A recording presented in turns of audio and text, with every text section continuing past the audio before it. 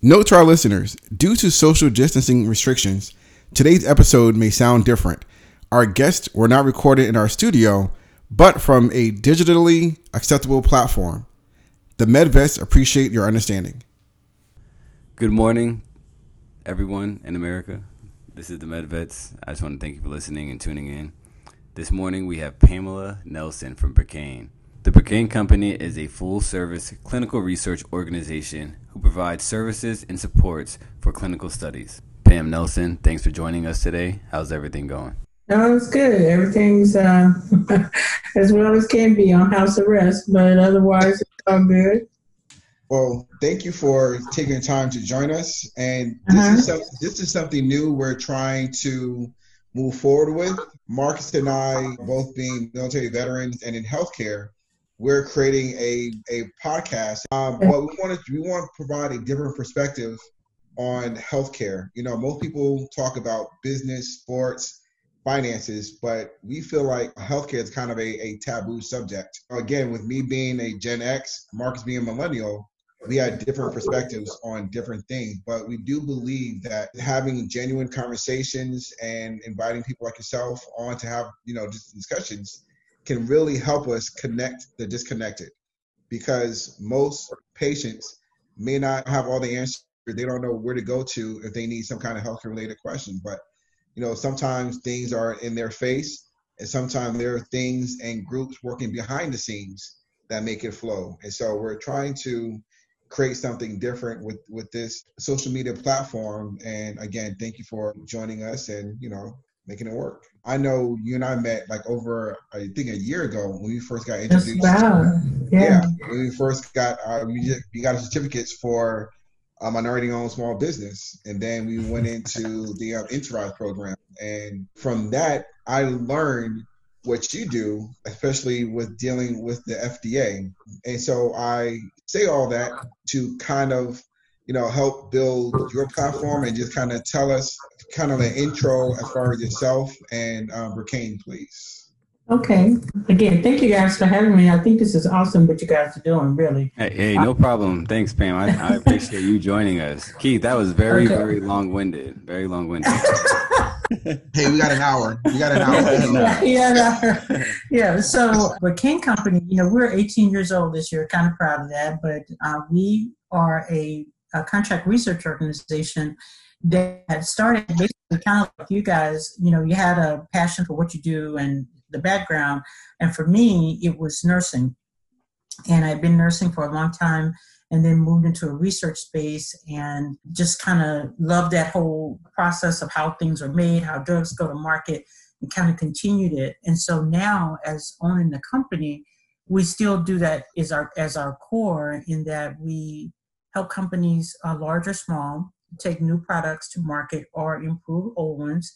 And then we also look at the quality aspects and from that. And then by doing that, we help them with their operations, making sure things are followed well, so that when they get ready to go to the FDA, they have all the documentation in place. And a lot of times companies miss that whole quality piece of where we fall into that and meeting that regulatory landscape. So that's kind of what we do. That's it. We love it. No, thank you. I appreciate that, Pam. So, and again, so basically with the FDA, that really has a strong concern to do with patient safety, of course, and quality assurance. Mm-hmm. And I know that one of the things that when it comes to the term quality, it's like, I always ask, how can it be measured, right? Because there's always one way to do one thing, right? So you have to follow the FDA rules and regulations. You have to follow state rules and regulations, hospitals rules and regulations. How do you see the word quality fit? Like, what is your definition of quality standards that should be followed? Like, what is quality to Pam and Bracane? So to me, quality, I don't think quality is about expenses or the cost. Yes, quality, their cost may be a driver, but it's not always about cost. And quality, where in the absence of no guidelines and no rules about how best to help, especially in the patient world, how to best protect the patient, then you have a free-for-all. And so you have to set some guidelines to what has been determined to be the best option to keep people safe. Mm-hmm. make for people to make their products and not cut corners, and to not use defective materials or bad, stuff that they know doesn't work. Those kinds of things. Want to make sure that if there are some rules or things that have been put in place to help ensure that people remain safe when they use products, then that sets your standard. And that is the quality measure that you have to follow. So in that sense, yes, they can call them the regulators, they can call it the law, whatever they want to do. But it is the mandate, and that's the minimum that you have to meet. And so to me, sometimes when we're saying quality, it's like you just got to get to the minimum, and you can add, it's like you can buy you can buy your Yugo. They don't make them anymore, but you can buy your Chevrolet, and you still got a car that'll go from A to B. But if you buy something else, whether you want to buy a Tesla, whether you want to buy a Maserati, the rest of it is all just extra. It's not going to make a difference. It's what you want. But basically, it's just got to go from A to B. And so that's kind of how I see quality. You are going to get what you pay for, but you do, as long as it meets the minimum standard. If it's not going to meet the minimum standard, then it's not a quality product at all and probably should not be on the market. Wow, very well said. If anything settled around it, if there's any laws around it, as what's being made. I don't think there's ever any reason for people to shortcut the minimum of the requirement. That's a good point. Yeah, I have two things I kind of want to follow up on that. So if anything is labeled as FDA approved, FDA cleared, should that mean that product is the gold standard? One. And two, if that's the case, meaning that if FDA approved, it met that gold standard, then how come there are some instances where a product which was evaluated by the FDA, been on the market, is sometimes recalled? And so it's kind of a 2-point part to that, inquiry. First, just because a product has a stamp or a letter saying that it was FDA approved or cleared, it doesn't necessarily mean that it's the gold standard. It does mean that it met the minimum requirements. And so the FDA is typically going to give you that letter of approval or clearance based on the minimum requirements that are there. And now if you want to, like I said, if it's just got to go from A to B and that's all the minimum requirements are, that's all you got. It doesn't matter whether you pay $100 for it or $100,000. The FDA letter is the same. It's, how they always say, it doesn't matter if you made an A in law school or passed the bar, you're still a lawyer. Same kind of thing. It just doesn't make a difference. But if they do add levels where they start to put those types of things and give you a gold standard, or this is rated A, and they do that for some products, especially software and different things, then that is a different kind of thing. That's a different kind of certification, and you're also designated to that, and so your standards are up to meet that. But if like I said, if in the absence of having those different levels of criteria that you have to meet, then all of it is the same. They just have to meet the minimum. What happens is that the FDA also requires that any product that's been on the market or goes to market has to go through continuous safety testing to ensure that it continues to be safe and that your quality is continuing to meet the standards that you got approved for.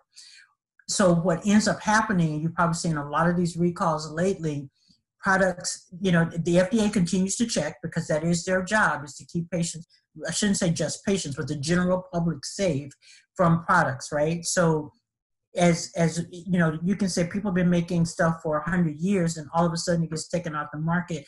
It's because there's either a defective ingredient that has been added and they found that, or they found that they could have changed their process and now the process doesn't make it safe anymore. And the other option would be there's new information that in the long term that it causes some severe harm. Like you've probably seen a lot of the stuff with Ritidine or Zantac that's been taking stuff off the market.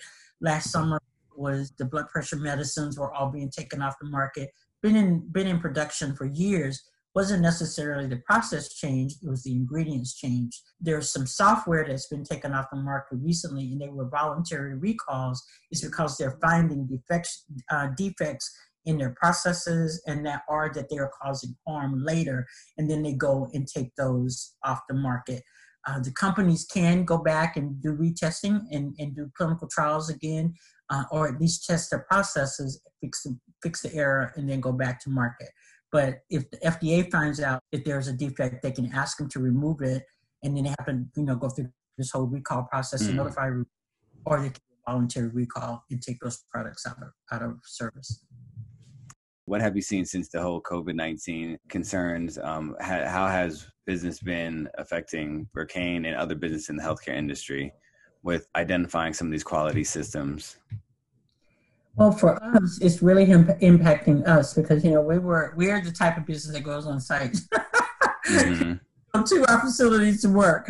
And even though we may have been ready to do things in a remote setting, a lot of companies, hospitals, large clinics, they did not want to move into that direction just because of the old Goliath giant, take it. But now being forced to come up with ways in which people can still access records and do what they need to do to audit and that kind of thing, which again, it's a process and everybody has to get ready for that because everybody, just as, some of their staff are being termed as, non-essential, then they can't go to work, so they can't complete the work, even if they had it there, because we're not, I'm going to say, early adopters to technology.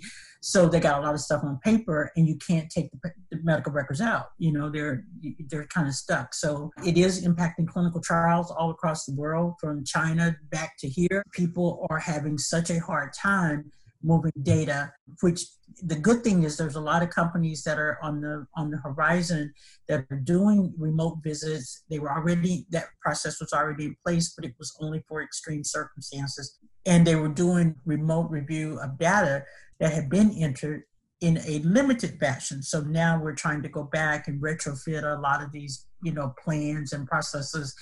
And even when I asked you about this call, that is one of the things we've got to talk about is, studies were getting ready to close and now they can't go to market. They're going to be delayed because we can't collect the data, so we can't close the database. So everybody's being impacted. You can't, and the other, you can't just stop. So we've got people in midst of treatment. They can't get the treatment, or they're afraid to go into the clinics. So this is really impacting people, like I said, and everybody knows it is, but it is really impacting, especially our world on the research side, very dramatically, just because we have been slow to adopt to a lot of the technology that's been out there for a long time. Do you know, Pam, if the FDA has concerns with like hospital infection rates? Are they concerned about those numbers? The FDA has been, but I think it's more HHS as a whole, whether you got CDC, NIH, I think all of them have different or varying degrees of concern regarding different areas where the infection rate comes in, whether it's hospital-acquired pneumonia, which is, kind of looked at differently than MRSA, two different types of infections, but both can still be spread easily in the hospital. I think there's still some concern as well, but more so, I think the transmission from the carrier to the healthcare worker because they are exposed for so long. One of the issues with COVID-19 is that this bug lives on everything for a long time, much longer than most. And so with the type of weather we've been having, it's just been an environment for it to live a lot longer. So I think that has been the impact why you keep hearing people of just stay home or wash your hands and, wash everything down multiple times, because the virus can live for such a long time on different types of surfaces. Yeah. One of the things Marcus mentioned was the FDA, are they concerned about infections? And when most people think about anything healthcare related, we always think about the FDA. And then again, that's kind of that quality. But to my layman's understanding, is the FDA mainly is just the minimum requirements for anything medical device related, drug related, or any kind of testing needed for any kind of consumer products. So the FDA, to my understanding, is not really involved in hospital settings, but you have mentioned the HHS as far as more in line with the hospital. What is HHS? HHS is at the top, okay? So Health is the U.S. Department of Health and Human Services. They're at the top of the food chain, if I could say it in that manner. They are the ones that get the government mandates and the congressional mandates and all that, right? So then all these other agencies that I mentioned, CDC, FDA, NIH, the Centers for Disease Control, I guess I should say that in my alphabet soup, the National Institutes of Health, the Food and Drug Administration, which is the FDA, all of them sit under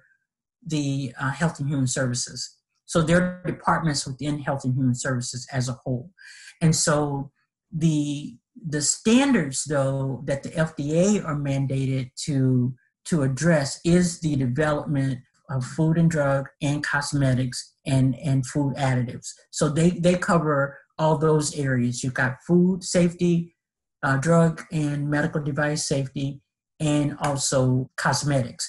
So that is like the ingredients, the processes, how they're made, and keeping them safe. Then CDC, of course, is our Centers for Disease Control, which primarily is infectious disease. They issue guidelines related to how to manage stuff like this pandemic, other infectious diseases. That's kind of where they sit.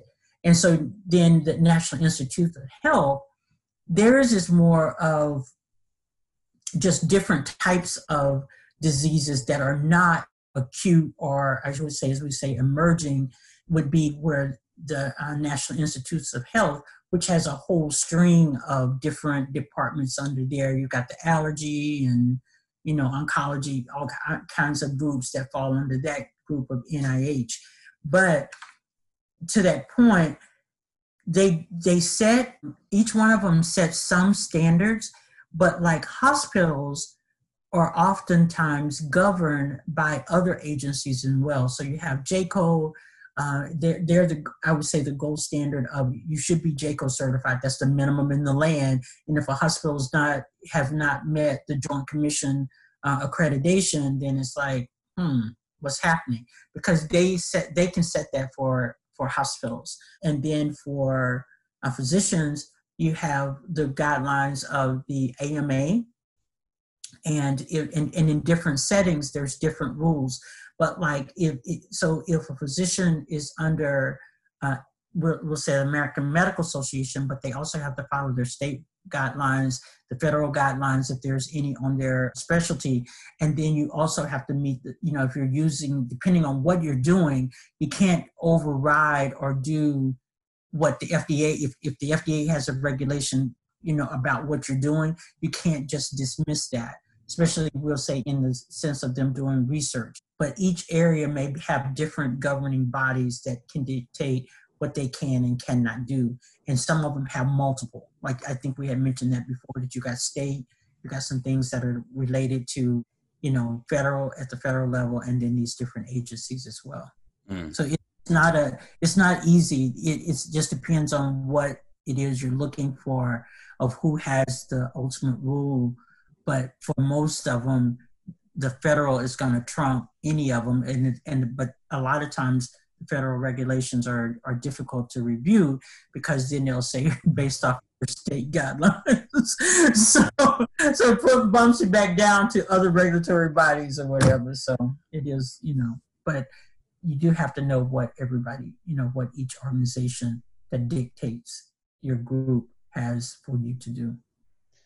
Definitely. So I appreciate you breaking that down, because again, my thing is, as consumers, as patients, a lot of times we don't know what goes on within, the hospitals, within a doc's office, and so many things. We just kind of go with the flow. But I think as patients become educated, they can do a lot more to kind of make sure they're compliant with their health, and not always physically, but also they be compliant with their mental health as well, to make sure that they're doing the right things to be, strong, and healthy minded. There are many things that the normal consumer, the normal patient just isn't aware of. And sometimes we take those things for granted. Me being in healthcare, me being former military, there are things that I know I can look for to make sure that I'm getting the best service. These are conversations I'm glad we're having, and hopefully can really educate people more. So I'm really glad that you're able to break that down for us and really, provide it in a layman's term. So Okay. that's helpful. I just want to go over a few of these facts that I found in regards to patient safety and quality assurance, just for the listeners out there. So the first one is that it's estimated that 1 in 3 million risk their chances of dying while traveling on an airplane, in comparison to a patient death being preventable to a medical accident is 1 in 300. So there are other industries that are perceived as having a higher risk, such as aviation and nuclear industries, where they have much better safety records and health than healthcare does. What do you guys think about that? Because you got a lot of human to human contact, and so the more, when you're talking about patient safety, and so the more human to human contact that you have, the more chance you have for risk. Mm-hmm. And you don't have the control sometimes of what, I'm just going to say, for instance, like one injury is a patient may fall at the hand of a nurse. Could they have prevented that? Maybe or maybe not. And then we'll look at all the measures. Did they follow what was there? Did they transfer the patient right? Did they have two people? Did they have on a belt? All those things which are quality related. And did people follow everything they were supposed to follow? True. At the same time, because a lot of times, especially in healthcare, there's no back check or immediate check to go back and fix something that people are not doing. So there's no, eye going up, you did not put the belt on in the right spot. They're beginning to do that, but for the most part, it was not there. Whereas if you're talking about somebody in an airplane, oftentimes you got systems and balances because they are looking at, you got more than one person managing and driving the plane. Mm-hmm. They're in the plane and outside the plane. You got a whole lot of people watching what's going on, where a lot of times in healthcare, you don't. Even if, and I'm thinking about what you guys do, even in surgery, it may be 20 people in the room, but there's only one person really in control, or two. And it's what they say goes. So if something could go wrong, you still don't have the same checks and balances, I think, as you do when you are looking at something mechanical or in a different type of process. Mm-hmm. You can go back and check, and then unfortunately, you can go back and course correct. If you're making chairs and the chair is defective, oftentimes you can go back and course correct the chair, throw it out, and start over.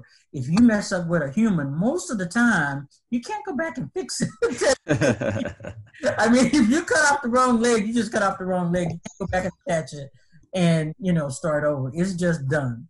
And that happens a lot. So it's just unfortunate, but I think you're beginning to see a lot more of those double checks and quality checks that are coming into play.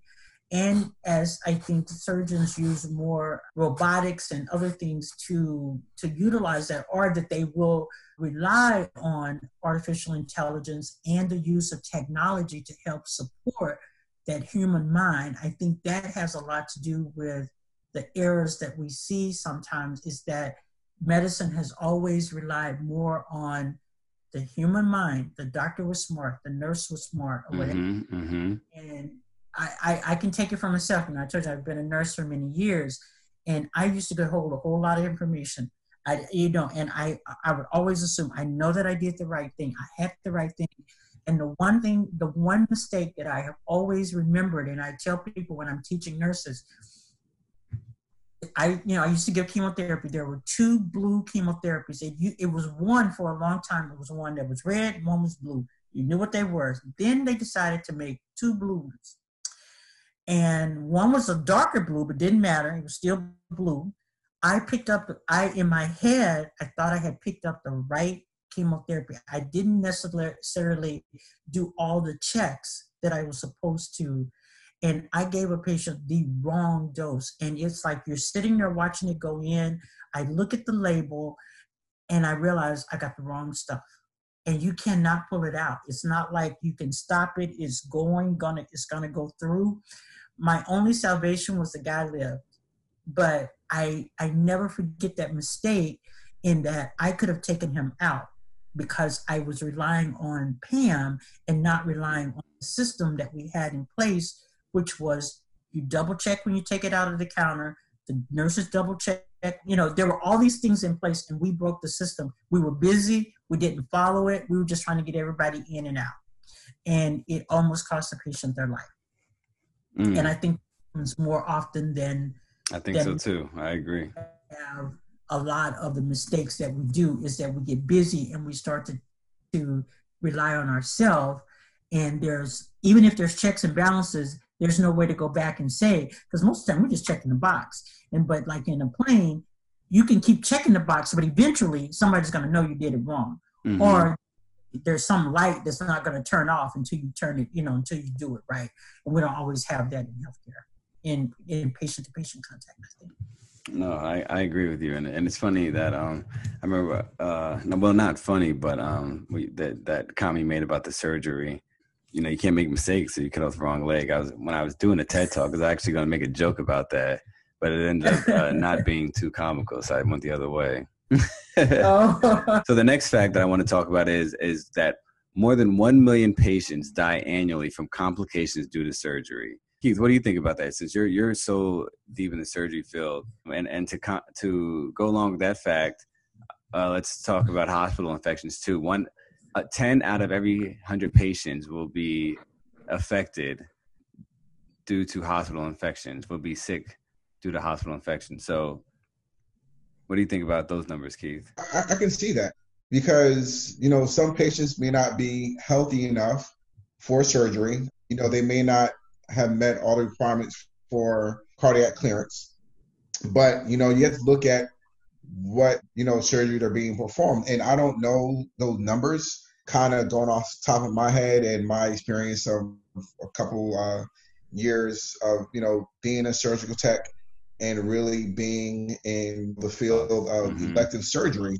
But if you look at emergency surgeries, somebody that was just in a motor vehicle accident, I can see how doctors will try to go in, trauma surgeons, and try to save that person. So that would be surgery related. So I can see how that could be on the list.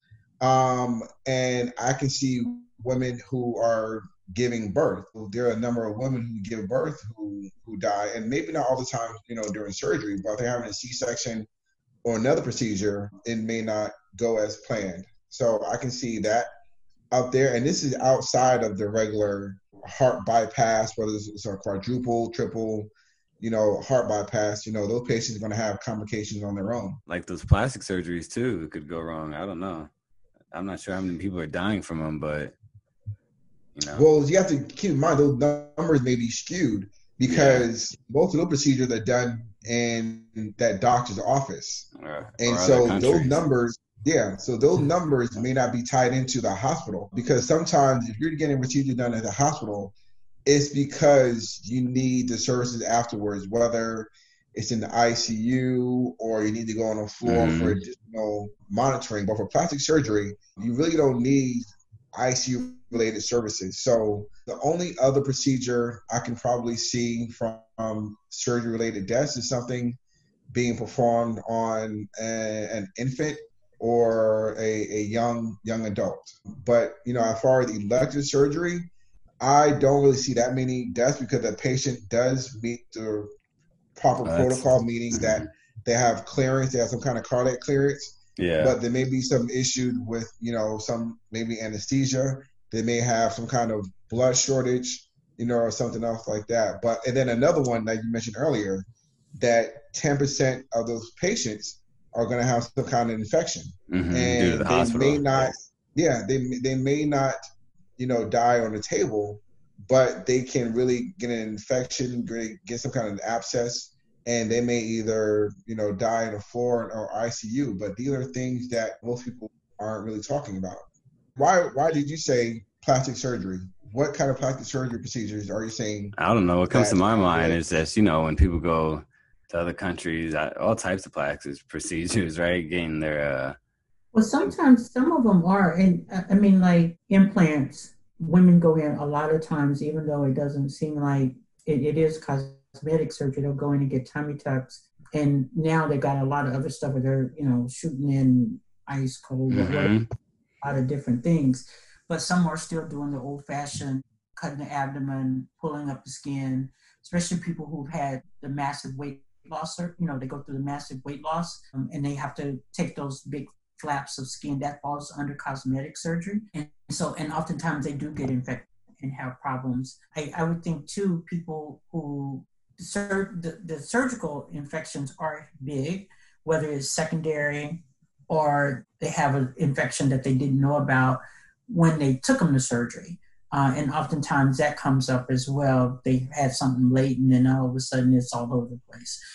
So I think that, there is that place for them. And then, you have also stuff like tattoos. They're cosmetic, but if they go wrong. That's a good point. Then a lot of times they're going to end up in the hospital trying to get that resolved. And that, I have seen people die from infections from tattoos. And I've had people have some major reconstruction of body parts because, one horrible I saw is a lady had to get the tip of her tongue cut off because she had her tongue pierced and they had to go in and, cut the tip of her tongue off to stop the infection. So those kinds of things can be, added in. You don't think about it, but they are considered cosmetic as well. So yeah, I got a tattoo when I was in Italy, when I was in the military. And it bubbled up to the point I thought it was infected. So, but luckily it went down. But yeah, you're right. Tattoos, that's a great point as far as the cosmetic surgery. I wouldn't even have thought about it like that. But yeah. Well, they tell you that before you get a tattoo, you shouldn't be drinking or do anything like that. So you're probably heavily intoxicated. So, no, I was not. No. You should not have shared that. So it was basically your own anesthesia before you got here, right? Exactly. Yeah. You should just pour some of it on your skin, right? Exactly. Man. What we having was. We have some kind of, what were you drinking? I try to get like one of those tattoos that glue in the dark under a black light, but I guess my body rejected the ink. So, all right, smart guy. That's what happened. That's a good one. Really? I'm sitting down. Now, Marcus, what made you think it was going to glow in the dark? Exactly. I don't know why. What made you?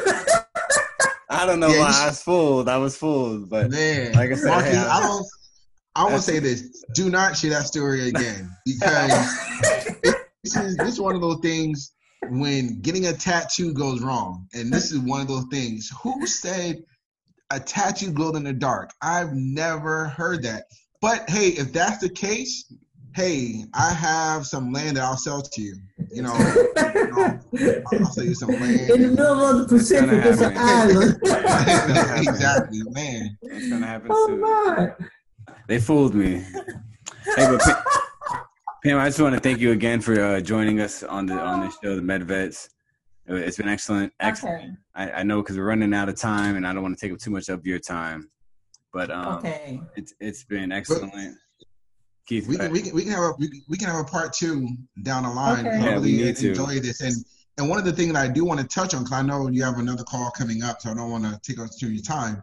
But one of the things you didn't talk about was post-market surveillance, which I know that's something I think you may be involved in also. So again, these are things that the public really doesn't understand and know that not every implant is a gold standard. It's still under review. It meets the requirements, but there's still testing that needs to be done. So, but again, that's for another day. But I really am glad that you're able to participate, and I know that you're high in demand and people need your attention, and you're good at what you do. So again, I really appreciate being part of the MedVets. Okay, all right. I really appreciate it. And like I said, you guys, I just applaud what you're doing. I think it's awesome. Really do. So kudos. Thank you. Thank you. All right. Ready.